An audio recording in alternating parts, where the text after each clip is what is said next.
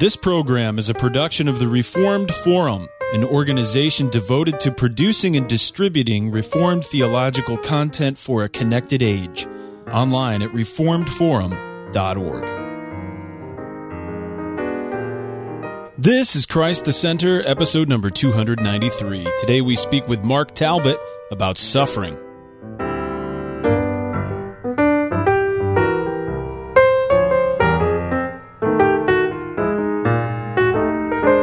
Welcome to Christ the Center, Doctrine for Life, your weekly conversation of Reformed theology. My name is Jared Oliphant, and we have a great conversation ahead with a guest that I'm really excited about. I'll introduce our panelists first, Carlton Wynn, who is a PhD candidate at Westminster Theological Seminary in Philadelphia. Welcome back to the program, Carlton. It's great to have you back. Thanks, Jared. Good to be here. Yeah. Well, Carlton is doing work in systematic theology, and so has a lot to bring to the topic that we're going to be discussing today. Our guest is Dr. Mark Talbot, who is Associate Professor of Philosophy at Wheaton College in Wheaton, Illinois. Welcome to the program, Dr. Talbot. It's great to have you on. It's good to be with you. Yeah. Our topic today is, it's one that just about everyone has some interest in, really every day, to one degree or another. And the topic is Christian suffering. And we're going to be talking about that in general as just a general topic, but also Dr. Talbot has been working on a long-anticipated project dealing with Christian suffering, and the book is called When the Stars Disappear, Understanding Why Christians Suffer. So I wanted to start off, if you could, Dr. Talbot, just explaining a little bit where that title came from. What is the genesis of that, and what does it mean? The title comes from the story that Luke tells, the account that Luke gives us of Paul's shipwreck in Acts 27 and 28. You'll remember that Paul, by that point, was a prisoner who was being conveyed to Rome. And while he was on the Mediterranean Sea, a storm came up that, in fact, threatened the lives of everyone on shipboard. It's a rather remarkable story. We're told that at a certain point, this is more than 2 weeks out, in their suffering from this storm, while, in fact, they were worried about being driven against the Syrtis, which was a set of shoals in the midst of the Mediterranean Sea, that the sun and the moon and the stars had all disappeared. Of course, in ancient times, when the way that you plotted where you were and where you were going on the sea was by means of the sun and the stars, that meant that Paul and his companions were under a very grave threat. At that point, everyone gave up hope. They all assumed that they would be lost at sea. God appeared to Paul in a dream and told him that he was not only going to deliver Paul safe to Rome, but that he would do that for all of those who were with him on the ship. And so Paul, in fact, stood up on shipboard and told of his dream and said that God would save all of them, and in fact, God did. It's a really, really remarkable story because it involves something happening that actually involved the stars disappearing in a way that would naturally lead those involved in the experience to lose all hope that they could be saved. And then they're learning that God himself was not, of course, disoriented by the storm, not in any way placed in a position where God was scrambling for what would happen next. God knew all along what would happen and knew that he would bring Paul and his shipmate safe through that storm. And my basic picture is something like this. It's that that account, which is, of course, a factual account, is something which our providential creator God, who also is the source of all of the uses of language, that account is an account that then has metaphorical resonances for us with regard to the way that suffering, and not merely physical suffering, strikes us in life. That suffering often makes it seem as if all of the stars, all of the truths that we have oriented ourselves by have been blotted out, have been eclipsed from the sky. Suffering can make us feel as if we don't know how to move forward, can leave us feeling as if our lives are going to shipwreck, and yet whether or not the stars are actually blotted out in physical space, or whether or not they're blotted out in our lives and in their guidance, when the stars disappear, God has not lost his hold on life, on our lives, and he is going to lead us, if we are his children, safely through those storms in the same way that he led Paul and his shipmates. Yeah, I found it to be a very helpful metaphor and a good orienting metaphor just for the book as a whole. The book idea, the topic, began from a very personal experience, both with yourself and with people and a student in particular that you knew. I was wondering if you could just explain a little bit about the biographical connection to this topic in your own life.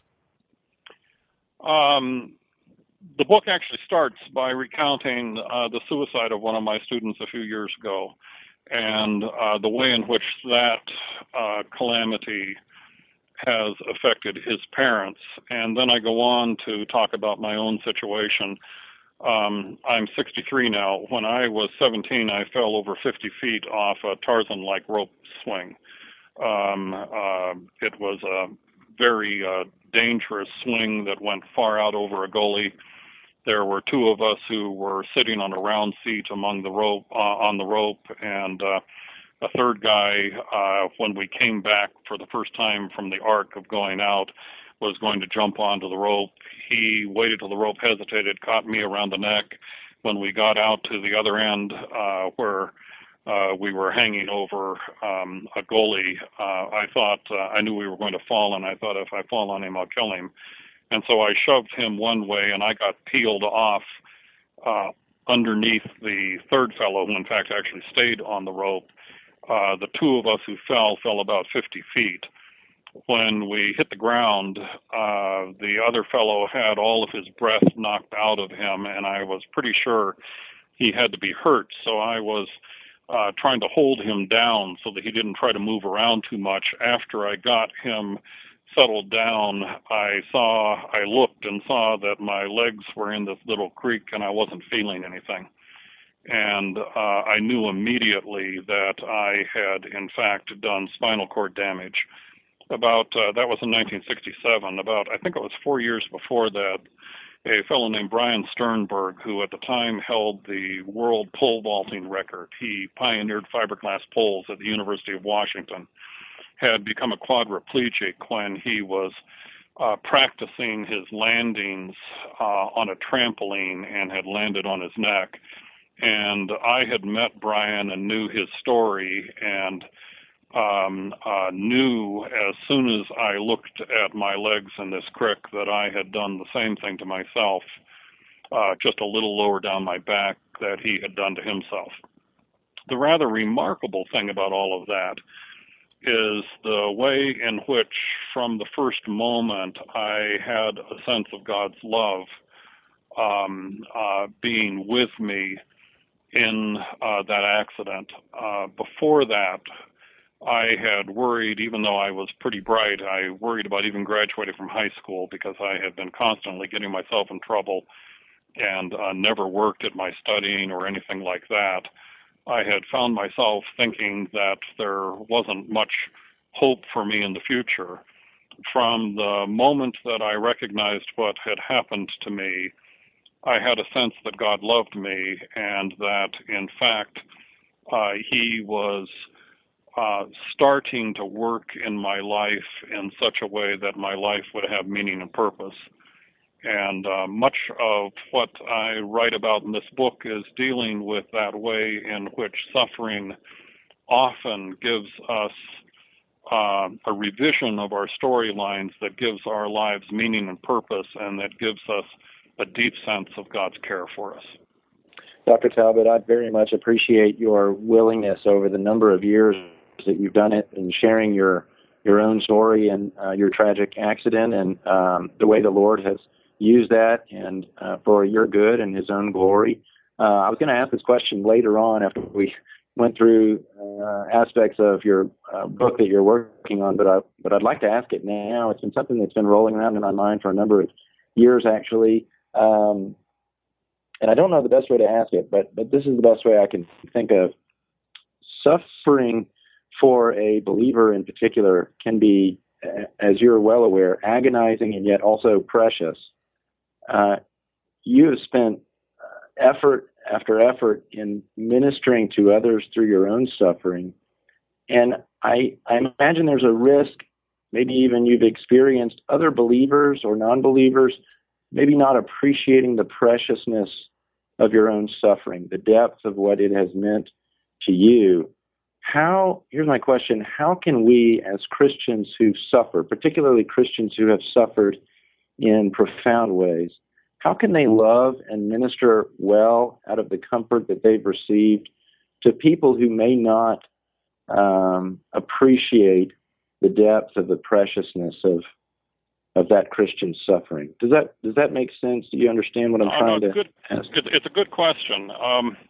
I make the remark in chapter 2 of my book, where I'm starting to handle some cases of profound suffering, that we quite often are not aware of what Scripture has said about profound suffering in cases like Naomi's or Job's or Jeremiah's. And quite often our lack of awareness of that is that unless we ourselves have suffered profoundly, we are not likely to see, to recognize other cases of profound suffering. And so I think, to some degree, the answer to your question, Carlton, is something like this. I think that Christians are not likely to value other Christians' accounts of the way in which God has met them in deep suffering. They're not likely to value those things until they themselves start to suffer profoundly. And then they start to, they've got questions that lead them to listen differently, both to Scripture and to others who have suffered. And so what I've generally found is that my ability to speak to someone who is suffering pretty deeply, whether or not the person's Christian, is very closely tied to how deeply they are suffering, and therefore how ready they are to, how open they are to hearing the ways in which God may meet them in their suffering in a way that they wouldn't be if they weren't suffering. So my guess is that we quite often need to recognize that until people have, by God's mercy, begun to suffer, they are not likely to be able to recognize the ways in which suffering can be something precious and a way in which God meets us. Yeah, that's helpful. Well, that I think ties in with something you write in your book. You helpfully walk through a number of examples from the Old Testament of saints who suffered and suffered profoundly. You particularly emphasize Jeremiah's suffering almost to the breaking point of questioning the goodness of God. But one thing you say is that Naomi and Job and Jeremiah, no matter how bad their suffering became, they always assumed that God was behind it all, ultimately. That that's not always the case today with Christians, even professing Christians. Could you talk about maybe ways you've understood that, reasons for that, Christians neglecting to see the sovereignty of God behind their suffering, and what consequences might follow from that error? Yeah, that's a really worthwhile question. I try to drive home just how explicitly God's Old Testament saints acknowledge that if they are suffering, then God has ordained it, precisely because in our time, quite often people want to let God off the hook. What they want to say is, well, if I'm suffering really awfully, this has got to be something that God at most is permitting. It's something that he's allowing, but it's not something that he has actually willed. If you look at, for instance, the case of Naomi, as I mentioned, she took her suffering as divinely ordained, and she expressed it in a variety of ways in verses 13 and 20 and 21 of chapter 1 of Ruth. She talks in terms of the hand of the Lord having gone out against her. She talks about the Lord having brought her back empty to Bethlehem. She talks about God having testified against her, as well as the Almighty having brought calamity upon her. And those kinds of statements that Naomi makes are typical of the statements that we find in both the Old and the New Testament with regard to God's relationship to our suffering. When you work your way through the Psalms of Lament, which I spend a lot of time working my way through in the 3rd chapter of my book, you'll find that the psalmists just assume that if they are suffering, the ultimate reason they are suffering is because God has ordained it. It's not that something has fallen out of his hands. It's not that God is scrambling to right something that has gone wrong and somehow gotten away from him. It's instead that this is part of what God has ordained or ordered for their lives from eternity past. Now, the importance of that is, to me, the ultimately crucial importance of that is that I am going to look at my suffering quite differently if I think that, in fact, my suffering is part of the events in my life that God has ordained for my good. And it means that I'm not going to assume that this suffering is something that God would rather not be. I'm going to assume that there is a positive reason for it, even if God may not in this life reveal to me what that positive reason is. But the fact that there's going to be a positive reason for it means that I am going to take it that there are goods that God is conveying to me by means of this suffering, and therefore I'm going to take a different posture to my suffering than I would if I were to think that God is merely trying to right something that has spun out of his own control. Yeah, that's very helpful, and that's at least part of what I think is the overall purpose of the book, that includes both, God behind both the fact of suffering and then our experience of it as well. And so over the years, as you've surveyed different books on suffering, what hole do you think this book fills in terms of just the literature that's out there? And this seems like it's intended towards a somewhat popular audience. It's certainly not over too many people's heads. And so in terms of just, generally accessible reading, what did you not see that you're trying to correct? Well, with regard to accessibility, it does seem to me that a lot has been written, both philosophically and theologically, that is very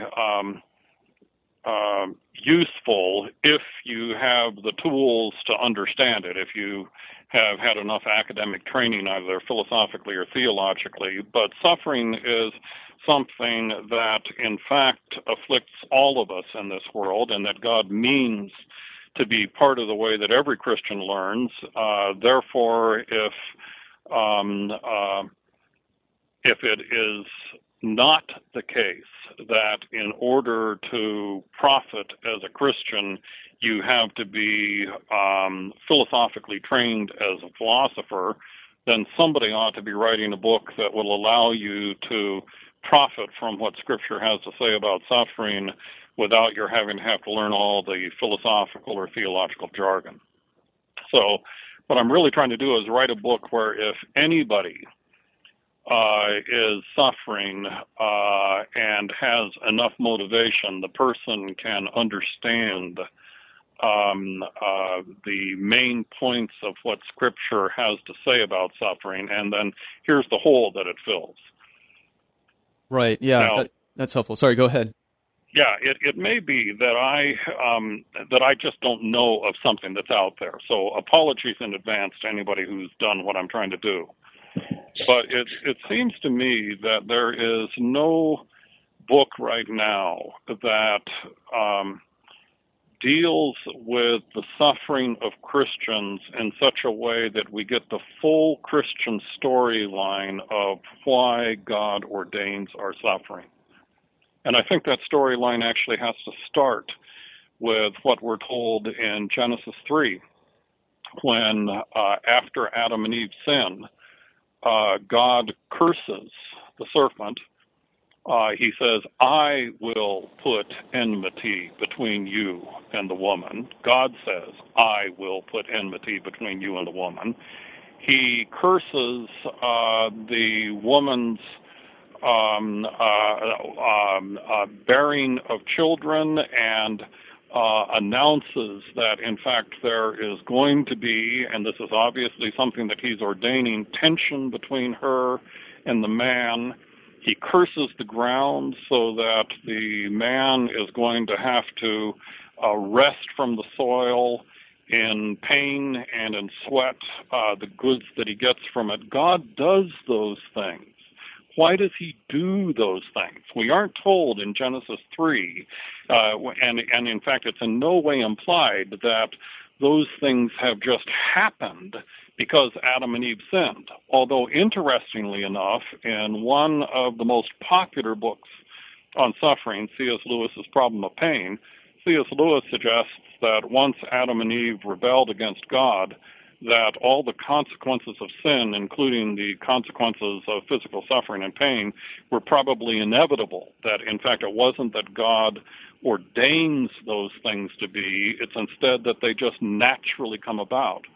Well, that's not the biblical picture. The biblical picture is that pain and suffering are a punishment for sin, and yet a punishment that has two faces.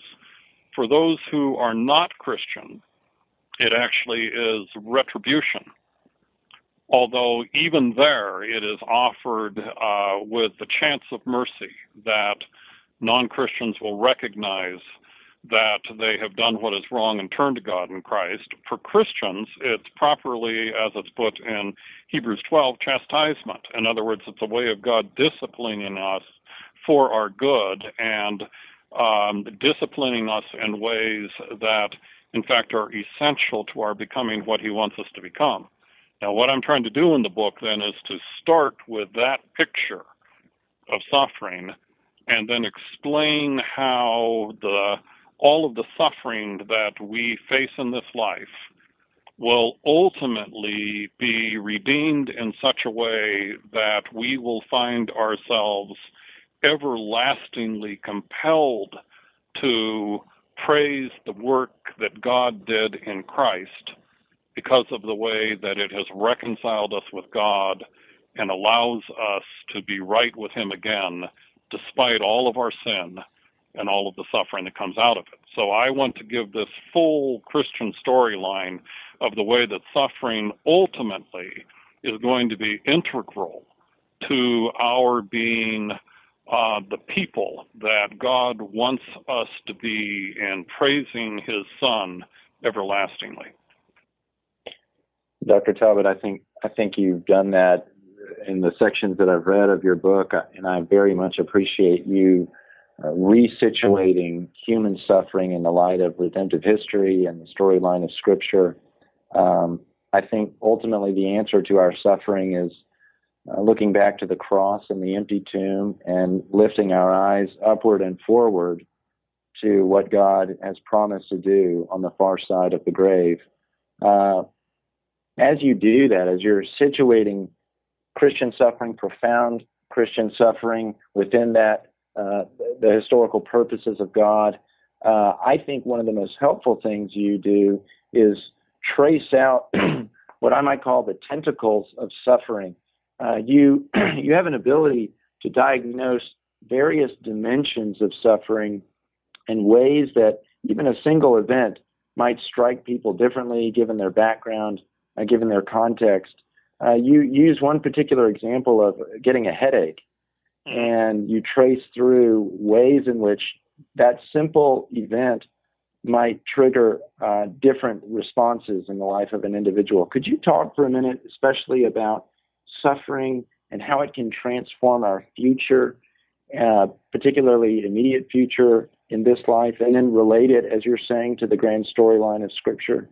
Let me make clear the framework within which my point about suffering with a headache comes up, and that is that in the third chapter, what I'm trying to do is to talk about what suffering is and then how it affects us. And what I want to say that suffering is suffering is any unpleasantness that is great enough that we would like it to end. God, in the Garden of Eden, and in our lives in general, witnesses to us of his existence and his goodness by the ways in which our lives are pleasant. If you look in Acts 14, you find that when Paul and, isn't it Barnabas, let me look up the actual account because it will be worth getting it just exactly right. In Acts 14, Paul and Barnabas are at Lystra, and they heal a man who, in fact, couldn't walk. The result of the pagan crowds is that what that produces in the pagan crowds is the idea that two of the Greek Roman gods have come down from heaven. Barnabas evidently was pretty well built, and so he was taken to be Zeus. Paul, of course, was short and ugly and did a lot of talking, so he was taken to be Hermes.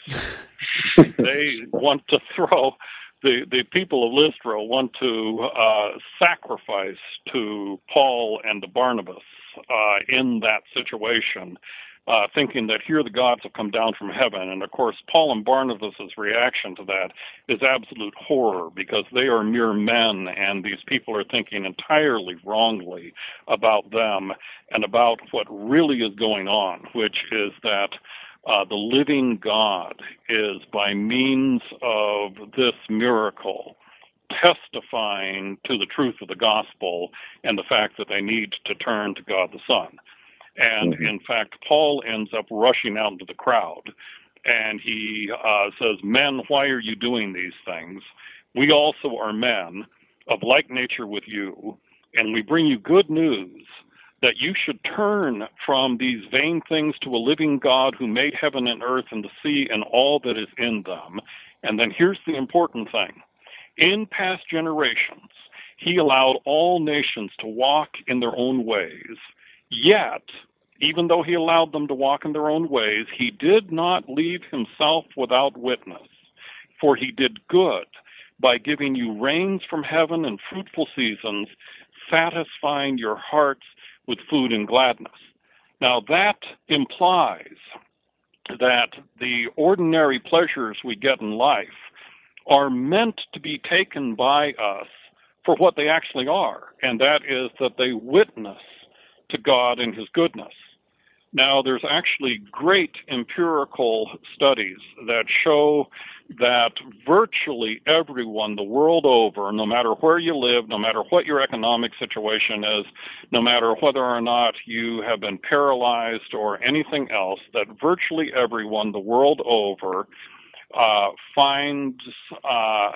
we all find our lives pleasant. Now, you can find your life less pleasant if certain things have gone wrong, but over the entire world, we find that people account their lives pleasant.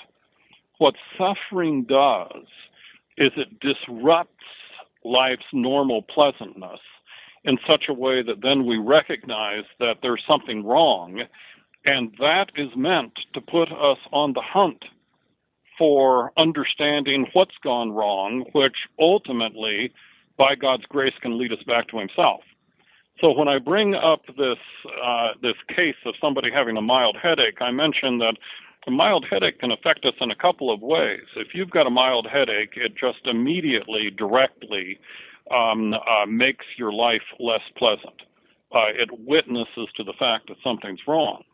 But in fact, if you have gotten a mild headache in the past and it has turned into a migraine, then you're getting a mild headache now tends to have a different meaning for you than if you're someone who's only had mild headaches and never had a migraine. If you've had migraines in the past and you get a mild headache now, then you're thinking in terms of the fact this may turn into a migraine and I may end up moaning on my stomach in bed. But let's say that, in fact, a third possibility comes up. And, in fact, I was actually thinking here of one of my students where this is exactly what happened to him after he graduated from Wheaton and he had gone on to law school. He got mild headaches that turned into migraines, where when, in fact, he went in for a diagnosis, they found out that he had a brain tumor. And he had a couple of 3 years of very intensive therapy in order to try to kill the cells. They weren't as such malignant, but they were still going to kill him because if they continued growing in his brain, they were going to push on his overall mental faculties in a way that it would kill him. They managed to stop the growth. But of course, now if he gets a headache, even a mild one, he's going to look at it differently than someone who has gotten a mild headache and from that gets migraines. He's going to be concerned that that mild headache may be a signal that his brain tumor has come back. And so, in fact, exactly the same experience of having a mild headache can have different meanings, different significances for different people. And with regard to the second and the third scenes that I've given, where a mild headache may turn into a migraine or a mild headache may be a sign that, in fact, you have a brain tumor, if you think about it, in both of those cases, what's happening is that the story that you normally tell yourself about the way that the rest of your day or your week or your life is going to go is disrupted in a certain way.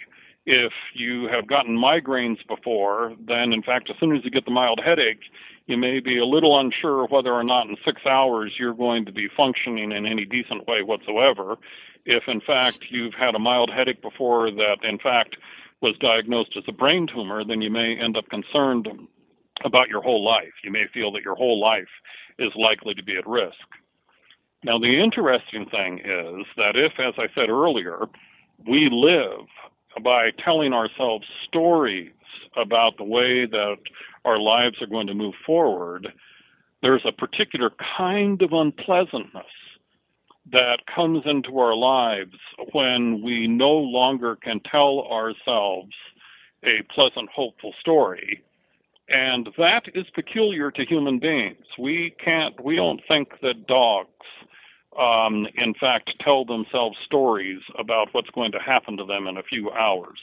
If Fido gets sick enough, Fido isn't going to want to go out for his walk, but if Fido's well tomorrow, he's going to be all ready for his walk again. That's just part of who Fido is. But with human beings, where we have to lead our lives by being able to tell ourselves a story of how our life is supposed to develop, when we have various kinds of pain and suffering, that tends to make us doubt whether or not the stories that we've told ourselves are true. And of course, that can be a very bad thing. It might lead someone to say, well, how do I know that God is the good God that I've always taken him to be?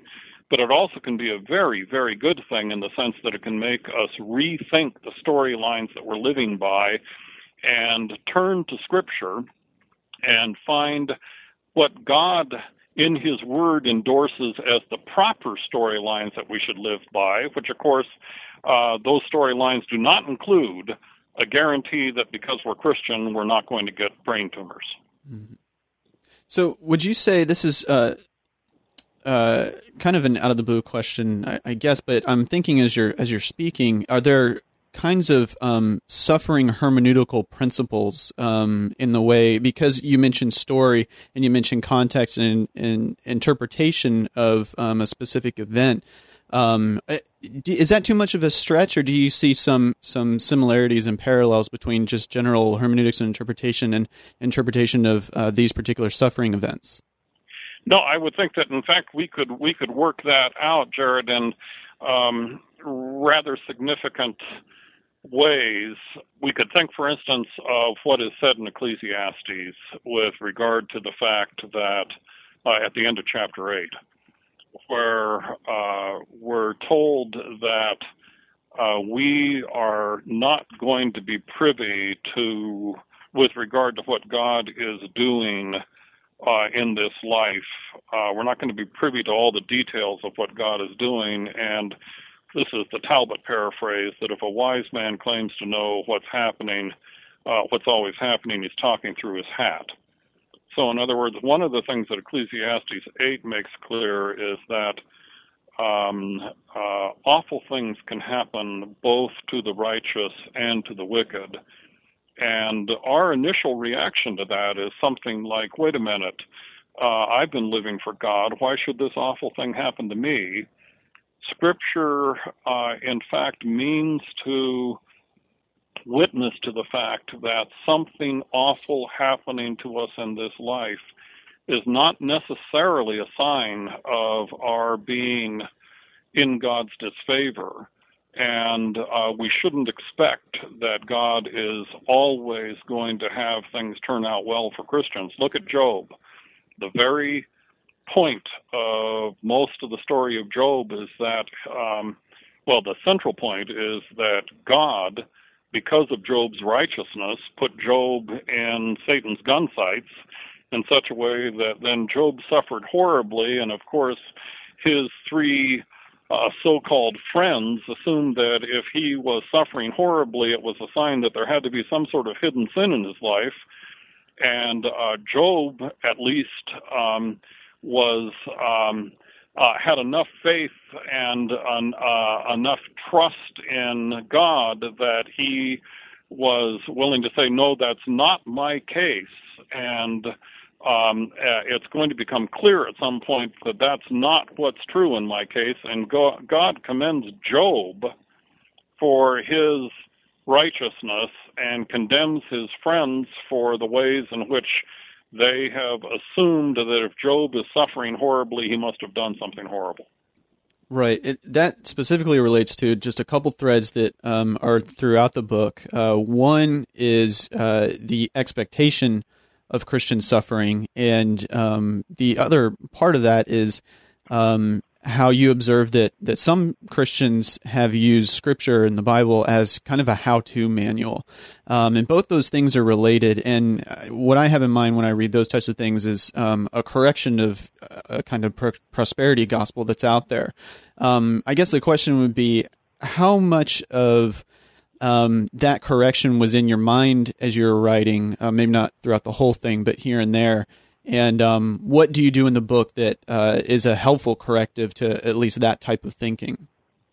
Actually, it was very strongly in my mind as I started the book, because I have more than once encountered Christians who have assumed that if they are Christian, then they are just not going to be subject to certain kinds of suffering.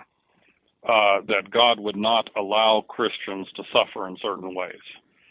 And then if, in fact, they have found themselves suffering those ways, let's say that they come under some absolutely horrible temptation or something like that, then if they start to suffer those ways, they find their whole view of God thrown into challenge. It seems to me that the common curses of Genesis 3, the curses that apply to both the line of the righteous and the line of the damned from Genesis 3 onwards, tell us that we are likely to suffer in all of the ways that non-Christians can suffer, that we shouldn't expect that we are not going to suffer brain tumors. We shouldn't expect that we may not suffer absolutely horrible temptations or any number of other things. We can suffer in all of those ways. Plus, we are also going to suffer if, in fact, we are the Christian witnesses that we are supposed to be. We are going to suffer for Christ's sake. And that suggests that ultimately Christians are going to suffer more and not less than non-Christians. That seems to be pretty clearly corroborated by passages such as Hebrews 12, with the claim that God as a father is going to chastise every son that he loves, and Romans 5, where we're told that we will be glorified with Christ if we suffer with him. And so it seems as if Scripture makes it clear that suffering is going to be a feature of every Christian life. Then when we get the kind of approach to Christianity that we get in prosperity preaching, and not merely in prosperity preaching, but in fact I think in a lot of evangelical churches, where the approach to Scripture is to take it that it's a kind of how-to manual, where if you accept Christ and you start to obey the various guidelines that are given in Scripture, then you're going to live a much better, more satisfying, less unpleasant life. If we fall to those kinds of views, then suffering shocks us really very, very horribly. And it's, I think, our place as Christians, and particularly those of us who have suffered pretty significantly, to make clear in the very way that Carlton had mentioned early on in our discussion here, that suffering is precious to Christians. That we can be especially aware of God being with us in suffering, not necessarily at the first moment of suffering, not necessarily at some specified time in the suffering, but very, very often we end up seeing that God is working for our good through our suffering, and we need regularly to say that to Christians so that they're not taken in by these false perspectives. Dr. Talbot, you draw attention to the verse in 1 Peter 4, verse 12, that Christians ought not to be surprised when fiery trials, even it says, comes upon them. And the next verse says, but rejoice insofar as you share Christ's sufferings. It's as though the Christian has fellowship with Christ, as you're saying, in the midst of suffering. Suffering is the mode of our fellowship with Christ in this life. There may be a risk that people listening may think, well, this may apply when I hit profound suffering. And I think you also helpfully acknowledge that even when we're fighting our own besetting sins, even living in a sin-cursed world, in Christ, suffering does affect every Christian. Could you talk for a minute about the role of Scripture? You have a helpful metaphor about breathing exercises. Could you talk about how Scripture applies to every Christian as they suffer, whether in small or great ways? Well, if we believe what Scripture says about itself, that it really is God's Word and that God is addressing us through Scripture, where Scripture actually is God speaking to us in a way that He corroborates through His Holy Spirit, that He is speaking to us His Word, then we would expect that all of Scripture, in fact, is going to be profitable to us in various ways. And it's significant, then, that a great deal of Scripture is, in fact, involved with stories, with the fact that with the story of Naomi, who really is the central character in Ruth, that with the story of Naomi, if we follow that through in just 4 short chapters, we come to see the way in which God redeemed her suffering, the way in which God brings Naomi back from a far country with Ruth in order that He may then providentially lead Ruth to meet Boaz, and for Boaz finally to marry Ruth, and for Ruth, who had been childless when in fact she was in the land of Moab and married to one of Naomi's sons, to lead Ruth to be pregnant, and for Ruth to give birth to a son who ends up, in fact, in the line of the Messiah. That story is meant to make clear to us the way in which God redeemed suffering that was so horrible for Naomi that, depending on how you interpret the Hebrew, and you can interpret it different ways here, but depending on how you interpret the Hebrew, when Naomi and Ruth show back up in Bethlehem, the women say, as they lay their eyes on Naomi, "Is this Naomi?" Now, that could be no more than a matter of a kind of expression of delighted surprise, that they had no trouble recognizing her, and that it was just a kind of colloquial way of greeting her, in the same way that I might see a student I haven't seen in 10 years and say, "Is that Jack?" But in fact, it could also be that Naomi had been so transfigured by her suffering that she was no longer clearly recognizable. In any case, she suffered profoundly. She comes back to Bethlehem because she is suffering profoundly, and out of that, God brings all of the goods that are part of Naomi's life. Now, in that sense, as in fact Richard Pratt used for the title of one of his books, God gave us stories. God gave us stories in Scripture that are meant to help us see the full picture of what He is doing. And Scripture is meant to work that way for us. Scripture is meant to give us the true storyline of history.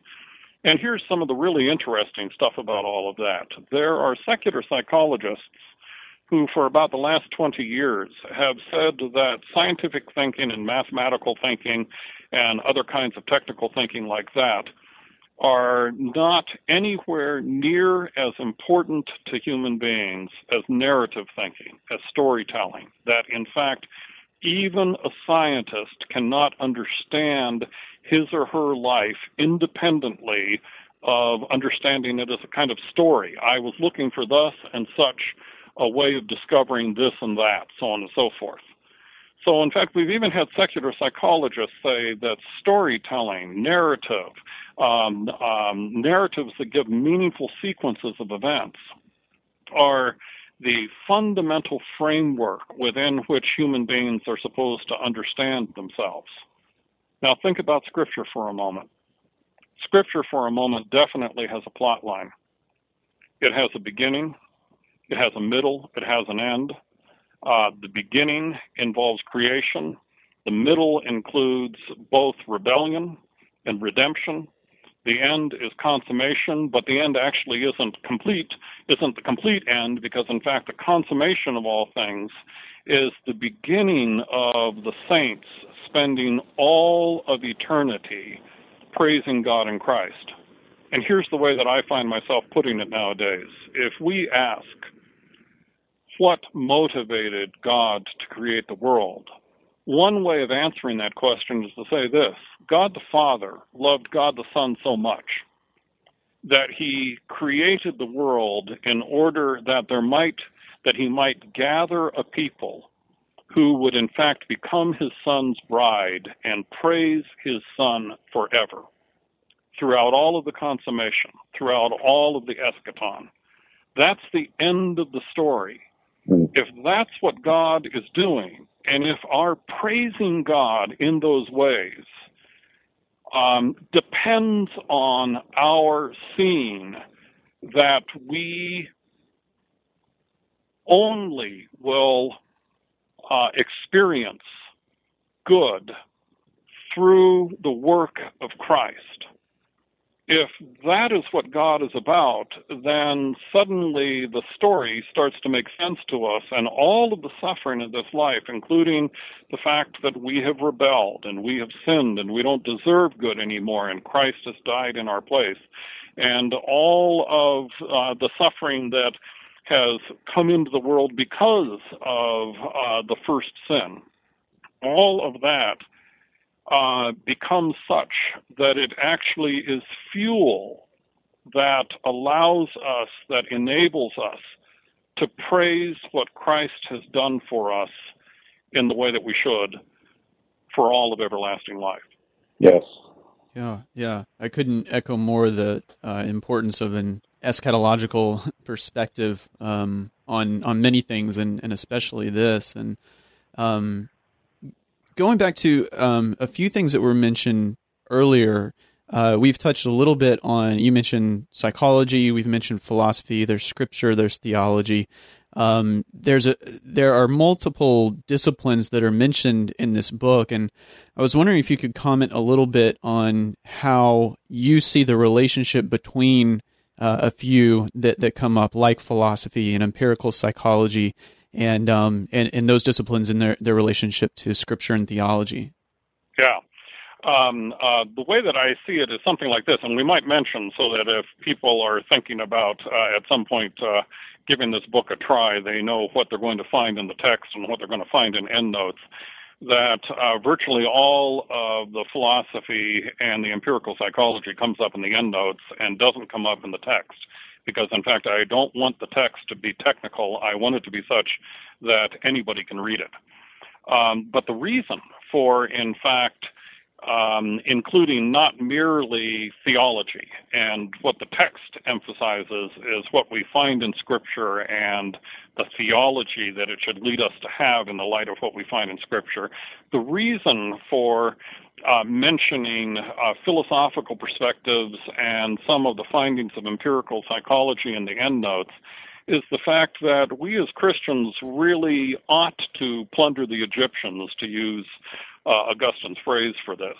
There are all sorts of findings that empirical psychology has made that really corroborate the Christian story. And such as the fact that virtually everybody, I mean, this strikes people as just absolutely incredible, but if you've spent much time traveling in some place like Africa, you know that this is true. Virtually everybody everywhere, no matter what their economic status is, finds life pleasant. Well, empirical psychology has been able to show that. Has actually been able to test what is called subjective well-being and show that people all over the world, in fact, find that to be so. What they've found with people who are paraplegics in the way that I am is that if you survive your first year, you are likely to find your life pleasant again, even though you may find the degree of pleasantness to be one full standard deviation point, that's psychological language, below where it was before. They've done longitudinal studies where they'll have people who suffer some paralyzing accident 20 years out from the beginning of the study. Those people, if they survive their first year or so, will end up once again finding life pleasant, but the degree of subjective well-being that they feel will be one standard deviation point, quite often lower than it was before. Yet they still find their lives pleasant.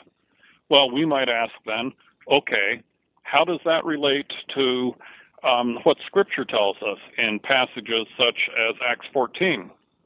And what we can find is that Scripture makes it clear that life is meant to be pleasant, that God means to witness to his goodness with regard to everybody the world over by means of the fact that when the sun falls on their faces, they feel a joy that comes from that. That joy is supposed to lead them back to God.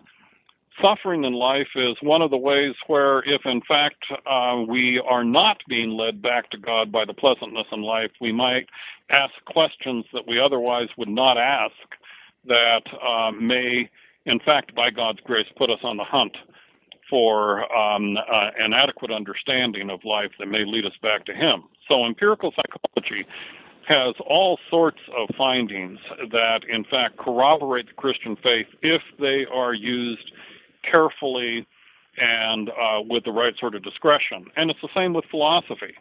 So one of the things that I'm trying to do here is that I am trying to have layers of corroboration of the Christian story. In the main text, the Christian story is given in terms of what Scripture itself says.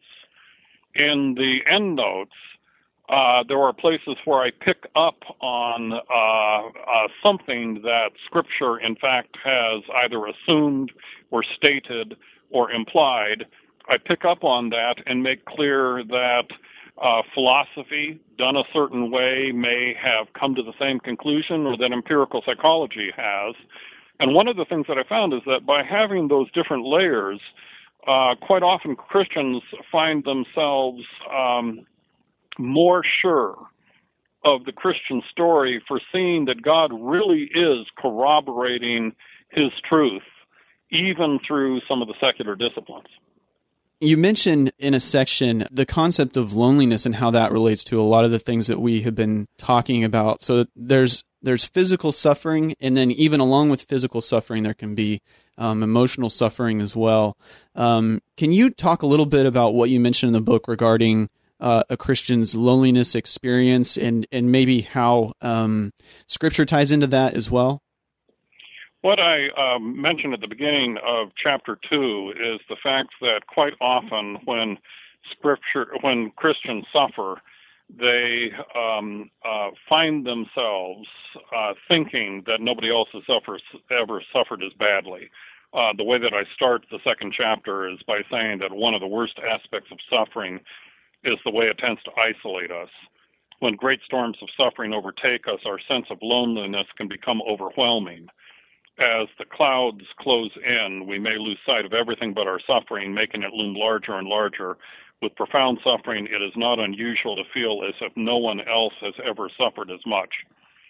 What I have observed over the years, both in my own case with suffering that's been much more significant than my paralysis, and particularly as I've spent time with other people who have had some catastrophe that, or some calamity that has plunged them into profound suffering, is that in the midst of that, we can tend to feel as if nobody else has ever suffered as badly.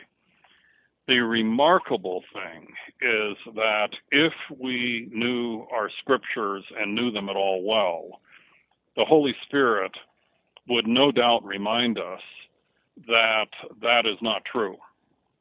And yet, in our time, Christians are so illiterate with regard to the Scriptures that we tend not to have read the stories of great suffering in Scripture in such a way that then the Holy Spirit can remind us of them when we ourselves are suffering, and in a way in which then, by going to those actual stories, we can see the depth of the suffering that God's saints have been involved in such a way that it makes clear to us that whatever we're going through, is not something that other Christians haven't been through in the past, or that other saints of God, including his Old Testament saints, have been through in the past. It seems to me that that's just tremendously important, because otherwise what tends to happen is that when things get really, really bad, we think that that actually is evidence that God doesn't exist. When if we know how bad things got for Naomi or for Job or for Jeremiah or for the psalmists, or particularly for St. Paul, whose chronicle of all of his sufferings in 2 Corinthians is absolutely horrific. If you think through what he says there, you realize that he probably suffered more than anyone other than our Lord. When you realize that God's saints in Scripture have suffered profoundly and yet have maintained their faith, that ought to be a reason for us to recognize that profound suffering does not necessarily tell against God's existence or his goodness. Dr. Talbot, I think that relates to a broader point you make. We might call it the deceitfulness of sin and suffering, that when we suffer in particular ways, when the walls seem to be closing in, we can have a distorted picture of reality. And you say that appearance is not always reality. Could you unpack that a little bit for us regarding what God has said about himself and his purposes, particularly when Christians, as you say, are being subjected to the deceitfulness of sin and suffering? I bring that up at the end of that claim that appearance is not always reality comes up at the end of the 3rd chapter, when I have finished telling the rest of Naomi, Job's, and Jeremiah's stories. In chapter 2, I end up chronicling and detailing how awful things got for Naomi and for Job and for Jeremiah, but I stop in the midst of the awfulness on purpose, so that in the 3rd chapter, I can go on to show that the despair that each of them felt was, in fact, unwarranted. Now, I'm not saying that it was unexpected, because I think that things can get so bad that Christians can almost be expected to lose their hope. And yet, if we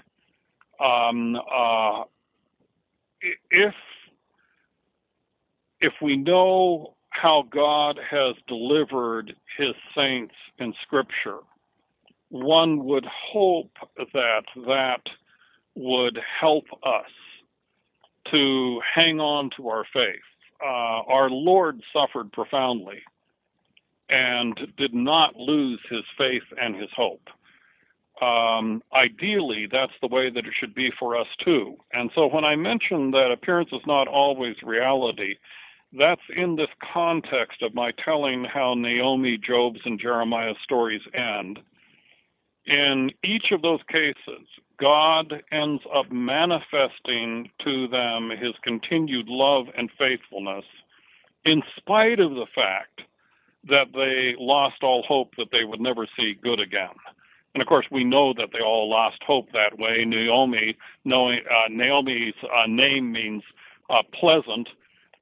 She wants a name change, as she puts it at the beginning of, in chapter 1, I think it's about verse 21 of Ruth, where she says, "Don't call me Naomi anymore, call me Mara, call me bitterness," because she assumes that the rest of her life is going to be bitter. Job just says outright that his eye will never again see good.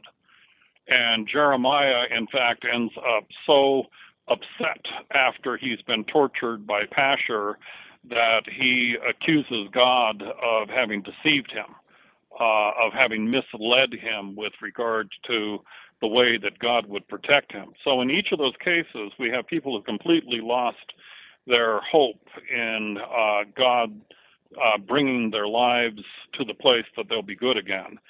But then, in fact, I say this with regard to the rest of us. I say that we all have an almost irresistible tendency in great storms of suffering to lose perspective, believe the worst, and abandon all hope, just as Naomi, Job, and Jeremiah did.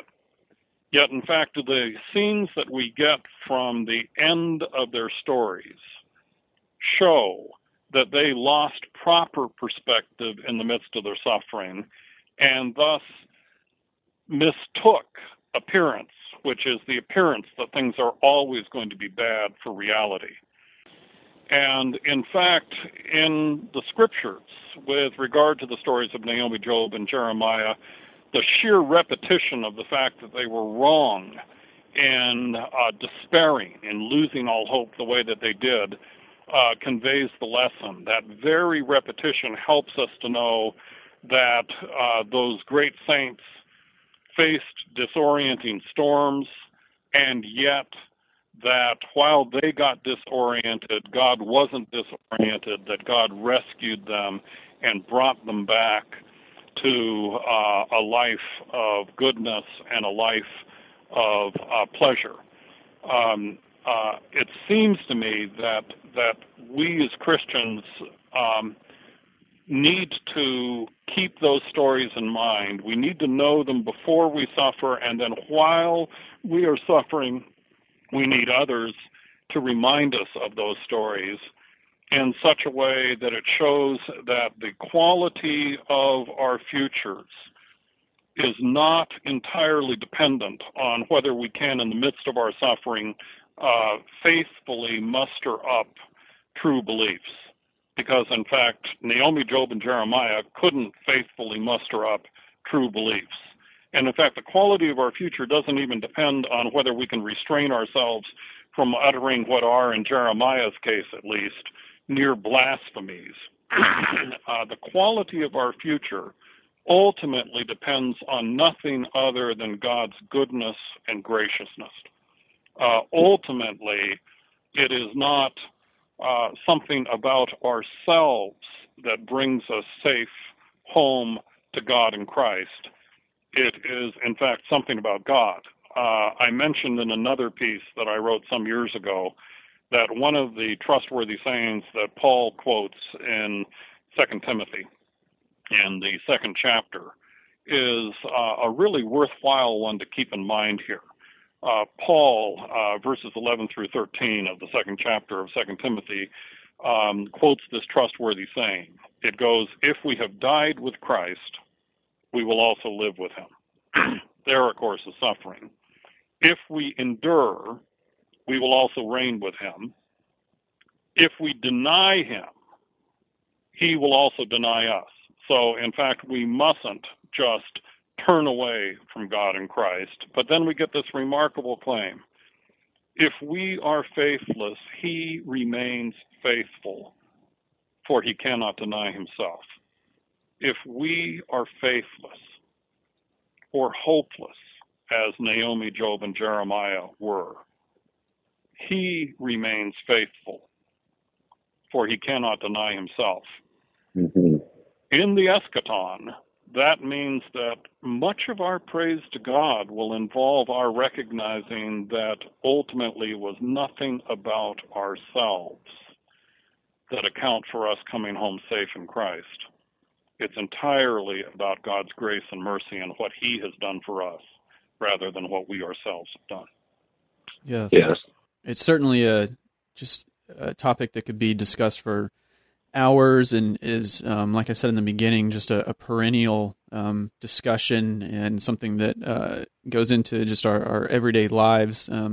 So I hope that listeners can keep this book on their radar and check it out when it's released. If you wouldn't mind, is there a timeline that you're thinking regarding when this book may come out? I'm planning on delivering it to Crossway in the fall of 2014. And so my guess is it will be out sometime in the spring of 2015.